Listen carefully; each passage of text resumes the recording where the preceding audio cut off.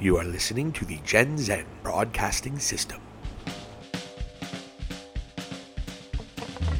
It's time! It's time for High Spots and Cheap Hops for the intelligent wrestling fan. And now here are your hosts, Vlad the Impaler and Silicon Steve Valli. High Spots and Cheap Pops, ladies and gentlemen. Once again, Silicon Steve Valli bringing you some of the best insight on professional wrestling on the planet today. And this is no different. It is a Thursday, and you know what that means. It's an AEW Dynamite review day. And I will tell you what, not a crazy episode overall. I was extraordinarily entertained by the main eventers. I was extraordinarily entertained by the Christian Kenny Omega spot. I was really entertained by the Jericho and MJF spot. And I was really entertained by the CM Punk spot. So those were the best spots for me, even though there was no wrestling in those opportunities. The actual wrestling was probably the weakest part of the show overall. But let's start with the lead thing. First thing I want to talk about, which is probably my favorite part of the episode. Rumors have been swirling even before CM Punk was around. The rumors are swirling that Bryan Danielson, formerly known as Daniel Bryan, who was formerly known as Bryan Danielson, is going to make his AEW debut allegedly September 22nd at the Grand Slam Dynamite that I'm actually going to be at. So is the Impaler. Silicon Steve Valli, Impaler, High Spots, and Cheap Pops will both be in attendance for that particular moment. So we're hoping that it will be the debut. But why this pertains, if you did not catch last night's episode, CM Punk, in the midst of his call response type stuff, some kind of Pavlovian stuff that happens often in the wrestling game. Does CM Punk still have it? Can CM Punk still be the best in the world? Etc. Etc. Etc. And for the first time ever that I remember, AEW crowd did a yes chant, which is synonymous with Daniel Bryan and the yes movement and everything that happened about 7 or 8 years ago. And CM Punk, who is just dynamite, no pun intended on the mic, he says, hey, that's somebody else's shtick. You might have to be a little bit more patient.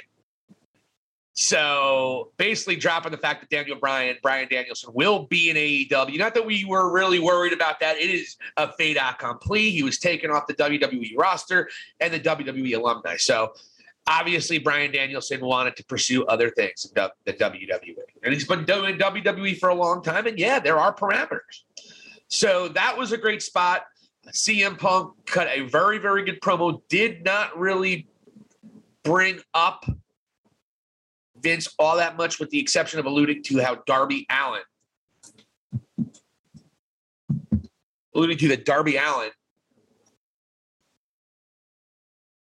is kind of like CM Punk, does not fit the mold of what people think a wrestler should look like.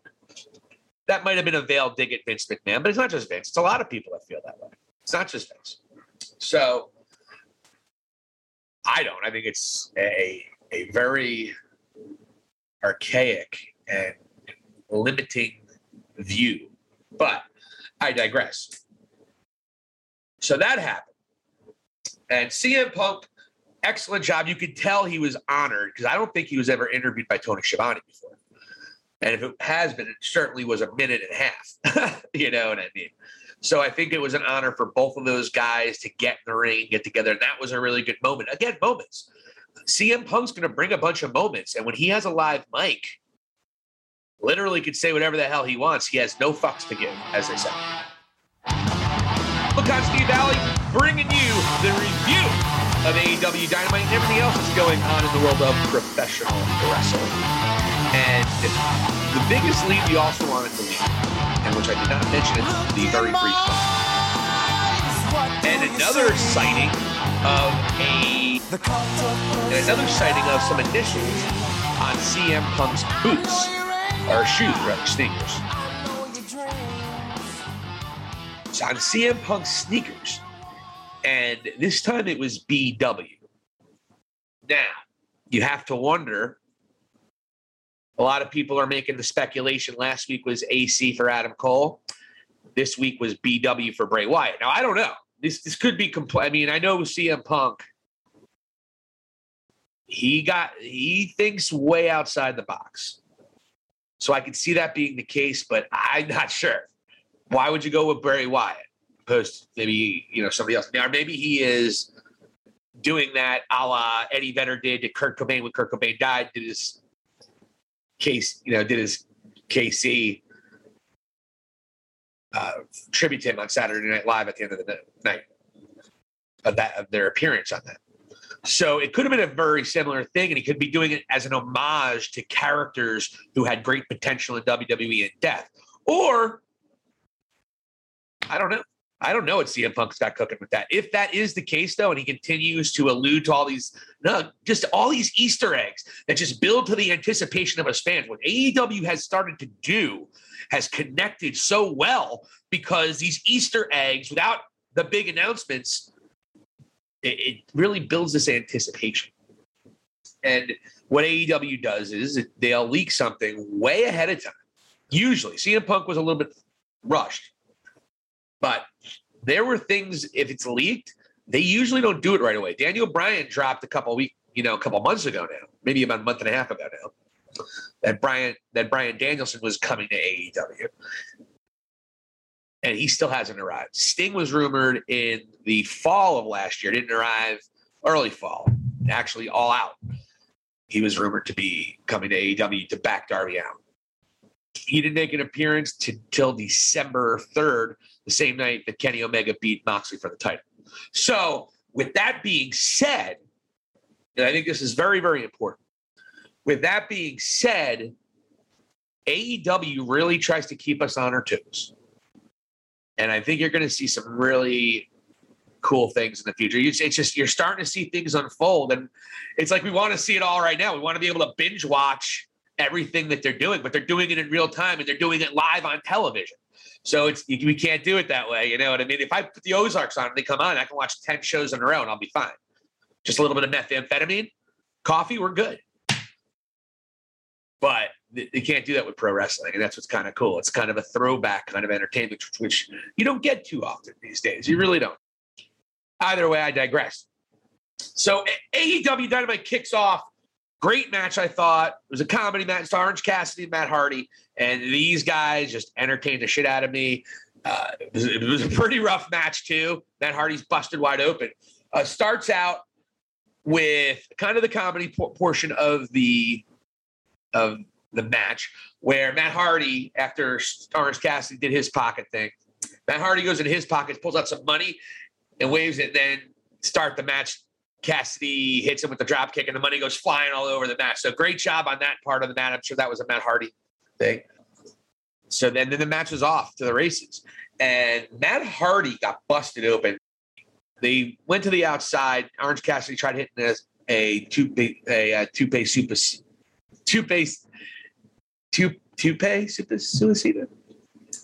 suicide dive, for those of you who watch Bret Hart. Just kidding, Excalibur. I want to give a shout out to Excalibur, by the way. Easily the best play-by-play guy in the business right now. I know a lot of people like Kevin Kelly, but I'm an Excalibur guy, man. The insight he brings in, and which alludes me to how he was selling this match. So what you got to love about Excalibur, Hardy gets toward the end of the match, he gets busted wide open, and it's a bad situation, and I'm sure it was not meant to happen because this match did not need blood. And Excalibur, things start bringing up how blood loss will pay some dividends for Orange Cassidy in the match. So that was well done. And then when Hardy was going for his submission at the end of the match, wound up being one of the pinning combination, pinning kind of legs up style. If you're, when you want to get your lady or guy or me. And so Orange Cassidy turned it into a pinning combination, including putting his hands in his pockets with that combination to secure it, actually. Putting his hands in his pockets actually made the pinning combination. So they worked his gimmick into the finish of the match. And they do that a lot. That's what you got to love about Orange Cassidy matches. And this is the one thing that I don't think people understand. When they see him, they think he's just a jerk off who rolls out of the ring, puts his hands in his pockets, doesn't talk much. That's not the case with this guy. And I noticed this. The first time I noticed this was against Pac at Revolution. And that was the first time I noticed that Orange Cassidy matches actually go places. The six-man matches is all I was really akin to. And six-man matches I didn't like because what have I been watching? Six-man, I have such a bad taste in my mouth for six-man tag matches. But then I started watching six-man tag matches in New Japan. And then you realize the purpose that they serve. It's to get all the different characters over, have a fun match, but you're not going to usually have a classic. So if you don't go in with that expectation, then you're good. But you can have classics. And I really hope AEW gets a six-man title at some point. I think that would be an outstanding idea. And I think Kenny Omega alluded to that before. So I know Jim Ross hates titles, but a six-man, if you can make it a good division, which I think, going to my point, that kind of style in New Japan Pro Wrestling and that kind of style in AEW, I think would work. But when you watch a six-man tag or a four-man tag, or how about one of those 10-man tags, 8-man tags, oh my God, I could get a headache. And especially if it's WWE, because the way they book them is just, again, cookie cutter. So I have a really bad taste in my mouth for anything more than a tag team match. But AEW has brought that part of tag team wrestling back too. It's really professional wrestling, a absolute gumbo of professional wrestling that you have going on in AEW. So with Orange Cassidy doing that, he gets his victory. And I believe that might be the blow-off of the Best Friends, or it's HOF. Or HFO. Hardy Family Office. Family Office. There we go. So after that, go on a break, and they go on to what I was surprised wasn't later in the night.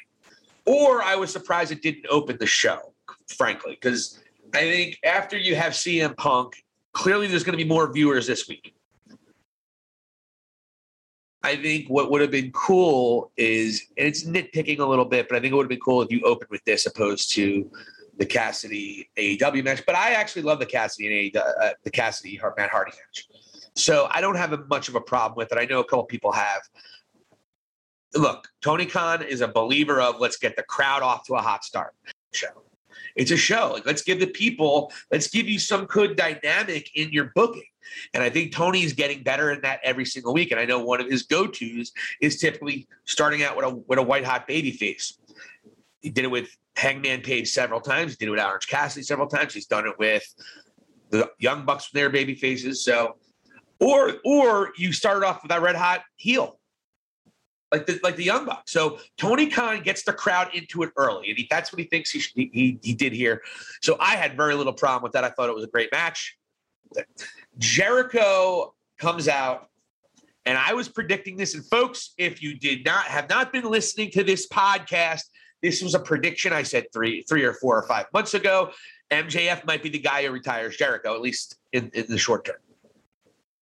Jericho is going back on the road with Fozzy, so he is taking some time off. I guess he'll still be there on Friday nights, because he did say last night he'll go to the booth and be on Rampage. So Jericho comes out to that point. Jericho comes out, cuts a promo, a very impassioned promo, and people are asking, why do you care so much about MJF being better, beating you 3 times?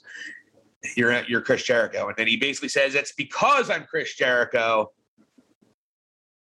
It's because I'm Chris Jericho that I have to do it. So Jericho laid it on the line, similar to the Inner Circle, which kind of builds to his psychology. Like, let's put the pressure on so we can get the win. So it adds to that part of the story. And I know a lot of people cannot stand this feud and they just want it to be over. I think this feud, when it has focused primarily on Jericho and MJF, has been very good. I know the Impaler is just annoyed with it. I think they did the cool Inner Circle Pinnacle thing. But I think the big blow-off and the big story is MJF and Chris Jericho. And by the way, this MJF Chris Jericho story, I believe it was the Dynamite after Full Gear, the very first Full Gear. Jericho and MJF had a promo together, and they were flirting with maybe MJF joining the Inner Circle. Of course, a year later, he does join the Inner Circle. So this storyline's 2 years old, folks. Like literally, 18 months old. So I think people are really being a little hard on this feud. And I'm going to probably take the Impaler to task tonight when we do our podcast, our long-form podcast. But I think this feud is really, really amped up. And anytime I get an MJF promo, which I've gotten one every single week, I'm in good spirits. And this was probably the best promo after Jericho challenged, and Jericho had laid down the gauntlet and said, if he can't beat Max, he will never wrestle in AEW again. So essentially MJF would be retiring Jericho as a full-time player, because he's never going to be a full-time player again. I don't think he might have interest to go back to WWE. And we're going to talk a little bit more about Jericho's impact on what he's been to AEW, if this is really the end tonight. But MJF comes out, cuts just an absolute great promo. His music, his presentation, wearing this beautiful shirt that says MJF 3, Jerablo 0.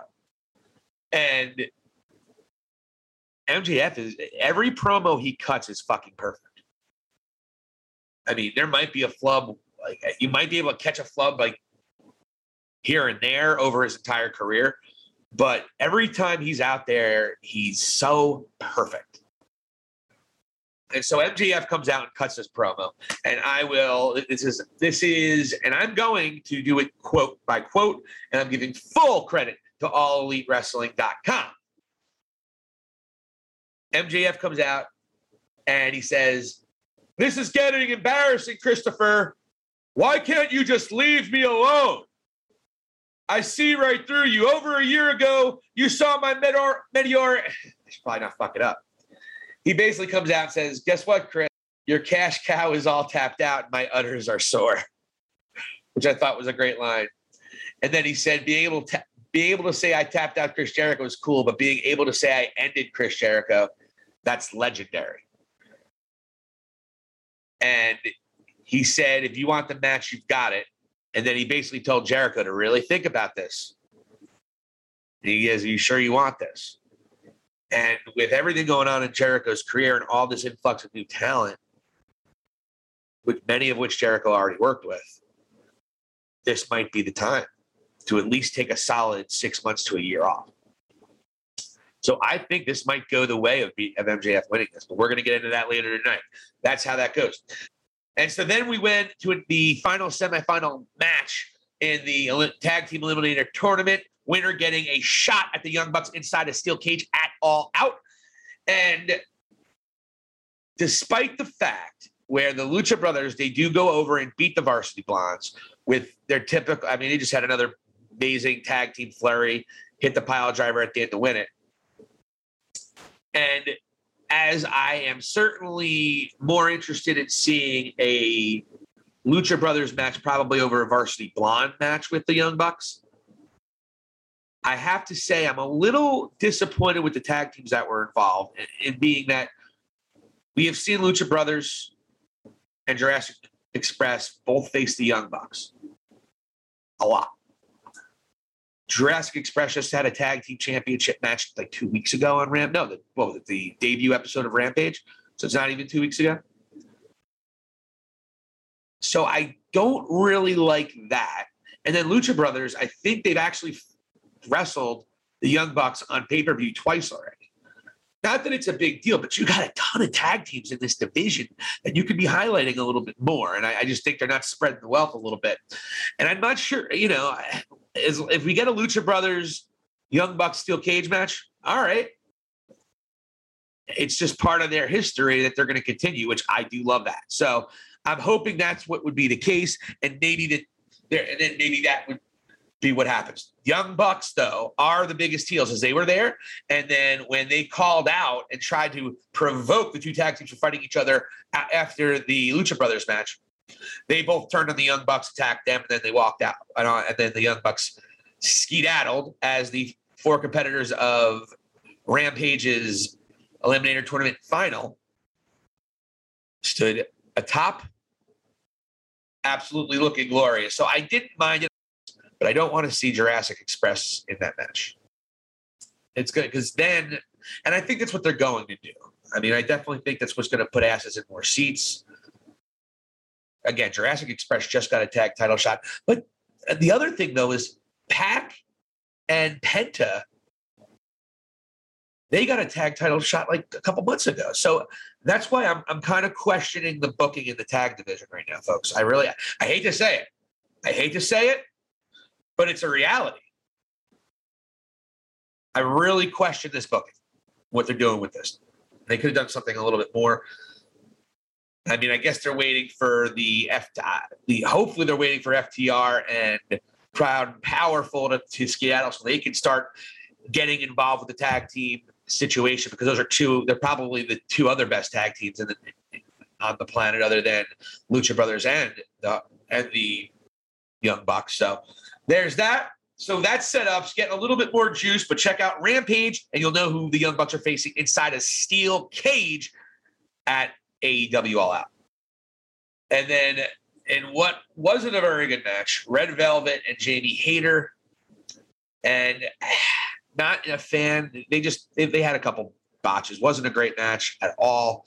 And then Britt Baker is just so over as a babyface, but she does these heel things. And so they're really trying to go against the grain and saying, no, I'm doing this. All you got to do is have her feud with a couple of heels too.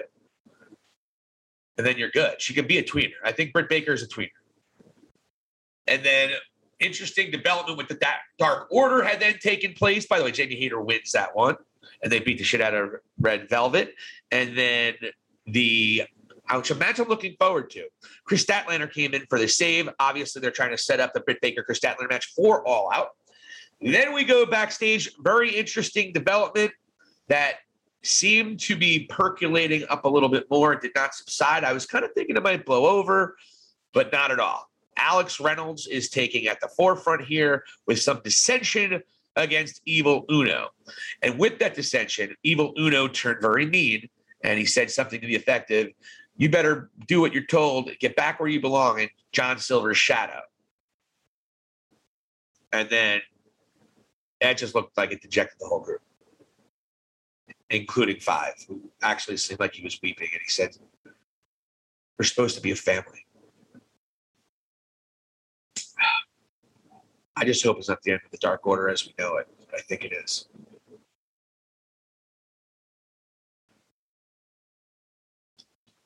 So, if that's the case, and we're never going to have that Dark Order again, this is to you, Preston Mance. I love you, buddy.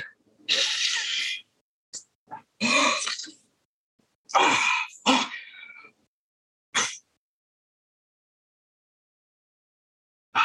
You know, he's probably a lot younger than me and in much better shape. I watched him. Great, now we can talk about CM Punk. CM Punk made his first Dynamite appearance, and we already talked about it at the top of the show. Absolutely brilliant. Certainly called out Darby Allin. Didn't call him out, gave him his props. Just repeating some of the things I've heard him say about Darby Allin previously. Prior to that, he actually said it on the media scrum as well. So I think this is just a great opportunity for CM Punk to really sink his teeth into something and start off slow. You can tell his story, a moderate story that you don't have to go crazy about, and have a really great match. I'm sure at the end of the night, it's going to be at the end of that match, it'll be a respectful finish. I certainly anticipate CM Punk winning, but Darby Allin has got to be feeling like he's living a dream right now. And again, Darby Allin just continues to be the epitome of AEW. And they gave him a push. He gave him an opportunity, and he seized it.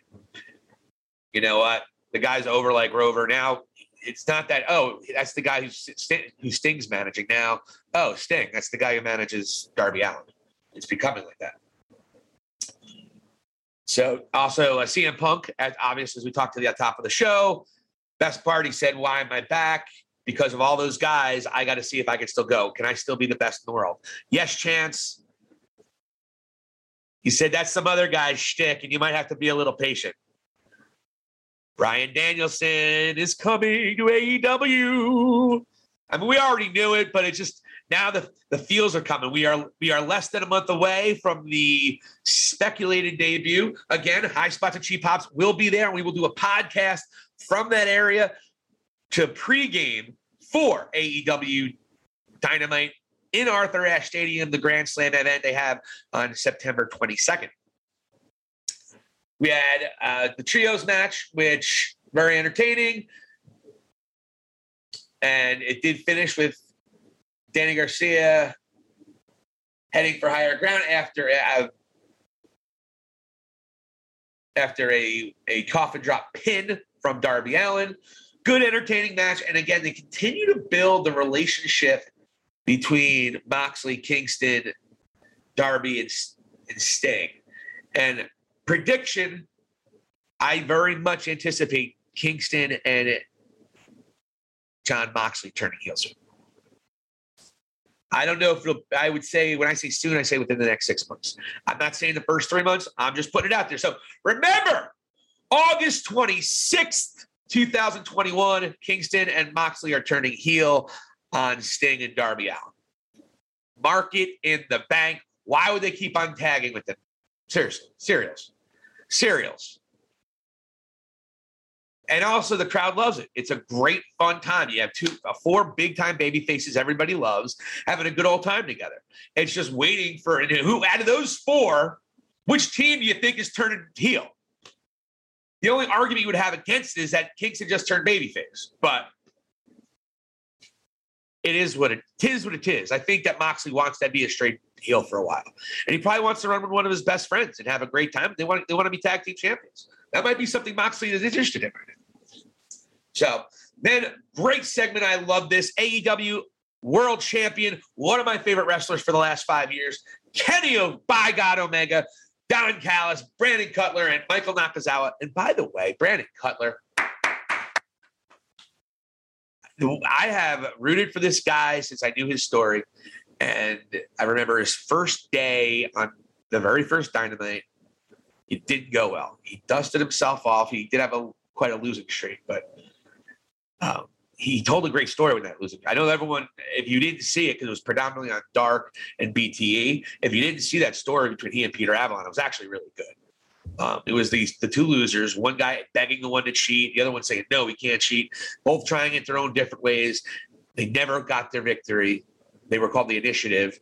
And then obviously they had the blow off. Brandon Cutler gets his victory. He's the first one to a victory out of the two. And I really like what they are doing with Cutler now to make him kind of the stooge for the Young Bucks. I keep wanting to call them the Hardys. I don't know why. The Young Bucks and the Elite. And I love it. He has this gimmick with the spray. While he's beating someone down, he's still spraying them with it. It's absolutely freaking hilarious. So they come out and with Tony Schiavone, and Don Callis cuts a decent promo.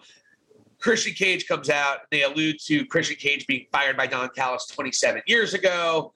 And the best part of this whole thing for me, honestly, folks, was Kenny Omega had a response to Christian Cage where Christian was like, I don't know what's more weird. I don't know what's weirder, Don. You manipulating a 10-year-old Kenny Omega or an adult Kenny Omega is still allowing it to happen. And Kenny Omega perfectly. Hey, you think you know me? You think you know me? Fucking total rip on Edge, dude. See, people don't understand. There's all these little subtle Easter eggs that Kenny Omega and the Young Bucks put in everything that they do. And if you're not paying attention, you might not think Kenny's that good. But if you're paying attention to know what he's doing, you know how friggin' good he is. And this is certainly that point. Christian Cage was outstanding on the mic. I love, because when Christian Cage came out, and it looked like it was going to go bad when it was Jungle Boy and he in that battle royal to get a shot at Kenny Omega. And they were booing Christian Cage during that finish. So luckily Jungle Boy went over. You really thought, I was like, oh my God, I hope they don't have Christian Cage win, because that would be a disaster in terms of booking, because you want him to be a babyface and he's getting booed. It would be a Roman Reigns, finish. Circa 2015 or 2016, 2015. when he was in Philadelphia and famously booed while The Rock was holding his hand up in the air.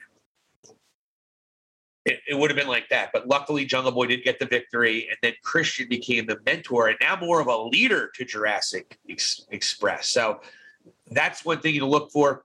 And what they did with that is they gave him, and it really wasn't believable that he could be Kenny Omega. And then he and Kenny had an absolute throwdown on the debut of Rampage.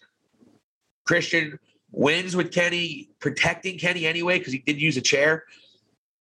Outstanding job. And now Christian Cage is a main eventer. They booked him where they needed to, but if they booked him the short way, the quick way, the way we know what a certain company does often, it doesn't get booked right. And they maneuvered this with Christian Cage now to where he is a viable main eventer and people are cheering him and happy. And that means they're more into what he's saying. So when he says his when he says his quick retorts, now the crowd will pop. Now the crowd will be more into it. And I thought they've done a fantastic job, an absolute brilliant job of getting Christian Cage over from where they were at the end of the Casino Battle Royal back at Double or Nothing to where they have him now main eventing Kenny Omega. It was probably a match Kenny wanted and Christian wanted for a while. Let's do it. Get it out of the way. The thing is about AEW, it's like, okay, we got time. They're not force-feeding these stories that we know are just right there for the taking. This is definitely a part of it. You're getting a really good program with Christian Cage and Kenny Omega, which when it started, folks, I did not like. I was like, I even said, there's no way Christian Cage is going to main event All Out. He's not there yet. And then just a few weeks of booking, couple interviews, couple of vignettes, and a match. Christian Cage is right there, and I am into this story. There is no way he's beating Kenny at All Out, obviously, but it definitely has me more excited about this match because now he already has a win over Kenny. It makes it a little bit more believable, but I would doubt that heavily if he would win that, obviously. Jon Moxley in the back cut a balls-to-the-wall promo, and he's going to face on Satoshi Kojima, announced at All Out, and he is a Japanese legend. I'm not super familiar with him because I've only been watching the last 5 years or so, 6 years or so of Japanese wrestling because of Kenny Omega and the Bullet Club. So, but apparently he's a legend, but he's relatively mature in age. Gun Club and Austin, Billy, and the goddamn Goldberg of AEW, Colton Gunn. Colton Gunn, after this match, is going to be 27-0. Holy shit. Why does this guy have a belt around him? But yes, the 27. I mean,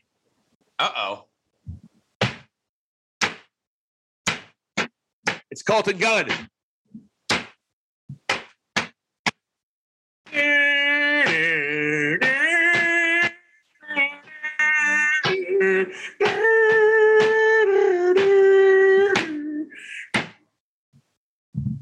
Every time Colton Gunn is spoken of, and if he's still undefeated, we're going to do that from now on.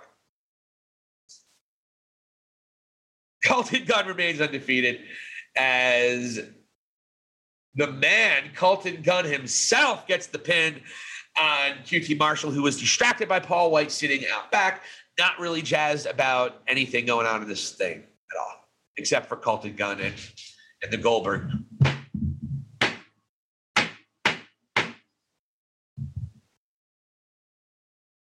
I am actually, by the way, this is a shoot. I am a huge fan of Austin Gunn. I think he's an extraordinarily talented kid, and I think he's going to be big one day. I can't wait till he turns on his jerk-off family. Just kidding. Just kidding. But he's a great rapper. He's got it. He has it. I think he has it more than any other member of the Gun Club. And they're both very talented. So I think Austin Gunn is the guy to look on that little faction. Just put it out there. And then what is now becoming absolute must-watch TV, Dan King Lambert comes out. Scorpio Sky and Ethan Page, he is now their manager, and he cuts an absolutely scorcher of a promo. Oh, my God. I didn't even know this guy existed until about a year ago because I don't watch UFC. Never was into it. It's too real. And so he cuts a great promo. You definitely got to check it out. I'm not going to do it. Not going to do it justice. He basically just cuts a promo on cancel culture and says that Scorpio Sky and Ethan Page are real men. Malakai Black and Brock Anderson. Brock Anderson in the main event of AEW is a little bit of a questionable situation, but it's not about Brock Anderson. It is about Malakai Black and him imposing his will over anybody remotely associated with the Nightmare Club and the Nightmare family. As an earlier promo, Malakai Black said that. And he basically said, and it was a great promo, and I wanted to wait to say it before the match before we get to it. Malakai Black comes out, and I think it was the second or third segment. Doesn't come out. He was in the back in the House of Black, I'm assuming. And so he said, Brock, you're in over your head. You know it. Your dad knows it. So this is what's going to happen. And he cuts this just chill. I mean, the way he just chills you to the bone. He has a Jake Roberts vibe in him. And I'm really glad he's not yelling, pick a fight with me and accentuating his word letters anymore. That was fucking horrible. I hope that wasn't him that came up with that. Because now he cuts a promo and it's like, you're listening because you know, as he says, I'm a man of my words. He said it himself. So Malakai Black said, if you don't do that, and he used the word idiocracy. Really great promo. I want you guys to go YouTube the promos. I want you guys to watch Dynamite. So I'm not going to give you everything that they said, but absolute chilling promo by Malakai Black, setting up the later on in the night for the main event. And this was pretty much what you expected. And it still was great. Up until the end, I thought that was a little weird. But if you did not watch his first entrance, I think they perfected his entrance. I think this entrance was even better than the last one. They added a little dynamic where the lights go when he's halfway down after the great rising. He rises up, and he was very Undertaker-esque. He walks out, has that creepy mask on with a mask underneath so you don't see his face. And when he comes out, as he's halfway down the aisle, lights go out. Then the lights go. Then after a couple seconds, lights go back on. Malakai Black now standing on the second turnbuckle at the crowd. Lights go back out again. Then the lights go back on, and then he's sitting Indian style in the middle of the ring. And this is all with a spotlight on. It is an extraordinary entrance. It's just that simple. It really is. And what I like about it is he doesn't do it unless it's a match. So it's a main event. And Malakai Black now, and the crowd was so into him. I mean, he's getting cheered as he's kicking Arn Anderson in the face. In fact, after he finished, he kicked Brock Anderson in the face. It was a quick match. It was pretty much over as soon as Malakai Black, he hit a knee early. Brock put up a little bit of a fight early. He attacked Malakai, but after Malakai got his footing, it was over. Black mass, and the crowd absolutely popped and went nuts for the black mass, and it was a powerful-looking one. The kid absolutely sold it great. He's not, you know, I got a complaint, and I saw a couple people complaining Brock Anderson's in the main event. He wasn't the main event here. Malakai Black is the main event. It's not, Malakai Black is so over right now, and they're trying to make him have such a mystique. Him just being there with the additional story of Arn Anderson and some kind of weird rivalry that Malakai Black is doing with Arn Anderson. It's just that's the main event. You have to look at it that way. You're not looking at Brock Anderson versus no. Malakai Black's going to fuck somebody up, and it's the main event, and it's going to be good enough where you're going to watch it, right? So let's not beat up fucking Brock Anderson for getting an opportunity to do a job. He didn't shine, folks. It was a squash match. So let's not go crazy. Now you can say, well, Cody was a squash match. True, but that wasn't a squash match. That was a squash match that is telling a much bigger part of a story between Cody and what have you. Brock Anderson is a footnote to the story. Cody is the main event and will be the guy who redeems himself against Malakai Black. Maybe. But after the first Black Mass, he walked around Brock Anderson, and the crowd was chanting one more time, chanting for Malakai Black to absolutely eviscerate Brock Anderson's head off of his shoulders. And great job by Malakai Black here. He's trying to be a heel. He's not trying to be a babyface heel. He wants to be a guy who gets fear down your spine and can knock you out like that. That's what he's going for. So it may have been in the cards for him to do it. The way I read it, he hit him once, and then the crowd chanted for one more.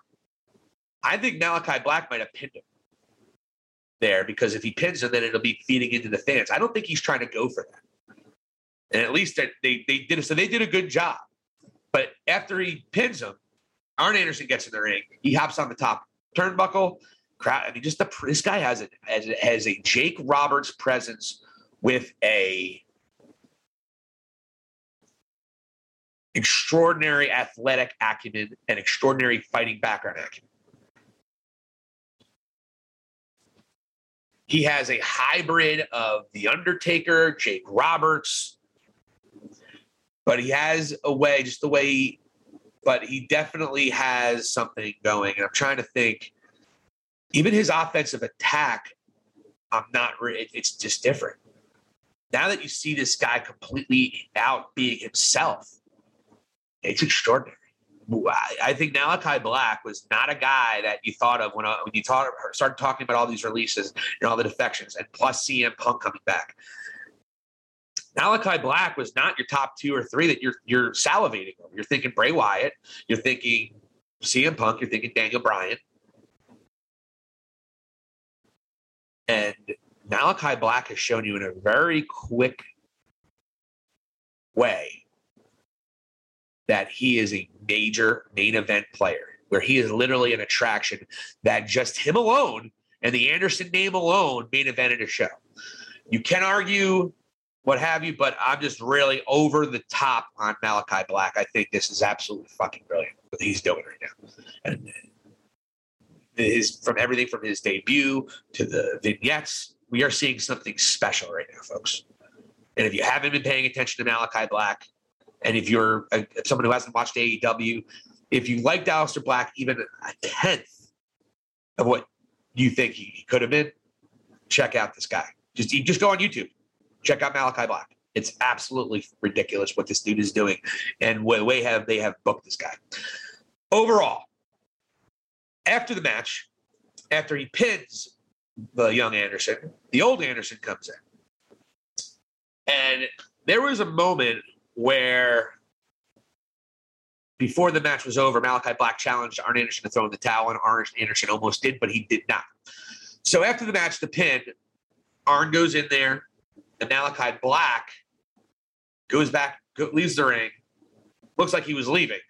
I didn't think so, because it was too quick. You know, Malakai Black, if he's going to leave in that instance, it's going to be, I'm leaving slowly. You're going to notice me. He hopped out, got a steel chair, brought it back in. And Arn Anderson said, put the chair down and I'll fight you. So he puts the chair down, goes for a black mass. Arn Anderson blocks the black mass. And then Malakai Black, total scumbag move, heel, kicks Arn Anderson right in the balls. Arn Anderson stays on his feet, and then black mass on Arn Anderson. It was really great. I was like, oh, that looked like it hurt too. And I thought the night could have went off air right there. And then they bring out Shoddy Johnson or Shoddy Jones. What's his name? Soul Chain Jones? Oh, Shoddy Johnson. I was right. Shoddy Johnson. Shoddy Lee Johnson comes out and scares Malakai Black off, and they go off air. So Lee Johnson standing tall to end Dynamite. I guess this guy has some potential, but I certainly was not ready to see him close Dynamite. So that's my review, folks. A couple takeaways. Having CM Punk on the television once or twice a week is going to be fucking incredible. Another takeaway, JR said in the broadcast he did a long-form interview with CM Punk, 60-minute style, I'm assuming. I am really looking forward to that. That is going to be part of the buy-in pre-show next week on TNT, directly following AEW Rampage at 11 p.m. That's next Friday before All Out. Other takeaways, Malakai Black is amazing. We just talked about it. We're going to have Lucha Brothers and Jurassic Express. One of them will face the Young Bucks in a title match at All Out.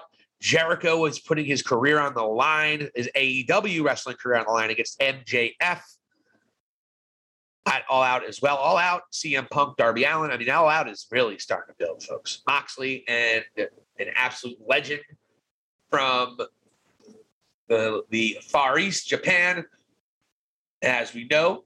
And Satoshi Kojima is going to be the guy that Moxley pull. I was hoping for Tanahashi, but I think New Japan is going to wait for Homeboy to go over to the land of the rising sun, so to speak. Is that China? Is that I hope that wasn't racist, but I didn't know. It's China. And the rising sun. There we go. Perfect. But shouldn't it be Japan because they're further east? Or are they further west? Depends on where you're at. What? Anywho. So that's what we got here, folks. High Spots and Cheap Pops. This is Silicon One Steve Valli. Try to drop off some WWE, AEW news every single day. We'll be back tomorrow with the long-form podcast with the Impaler and myself. This has been High Spots and Cheap Pop News Podcast with your AEW Dynamite review for August the 25th, 2021. Thank you so much for listening. This is Silicon Steve Valli. We'll talk to you guys later.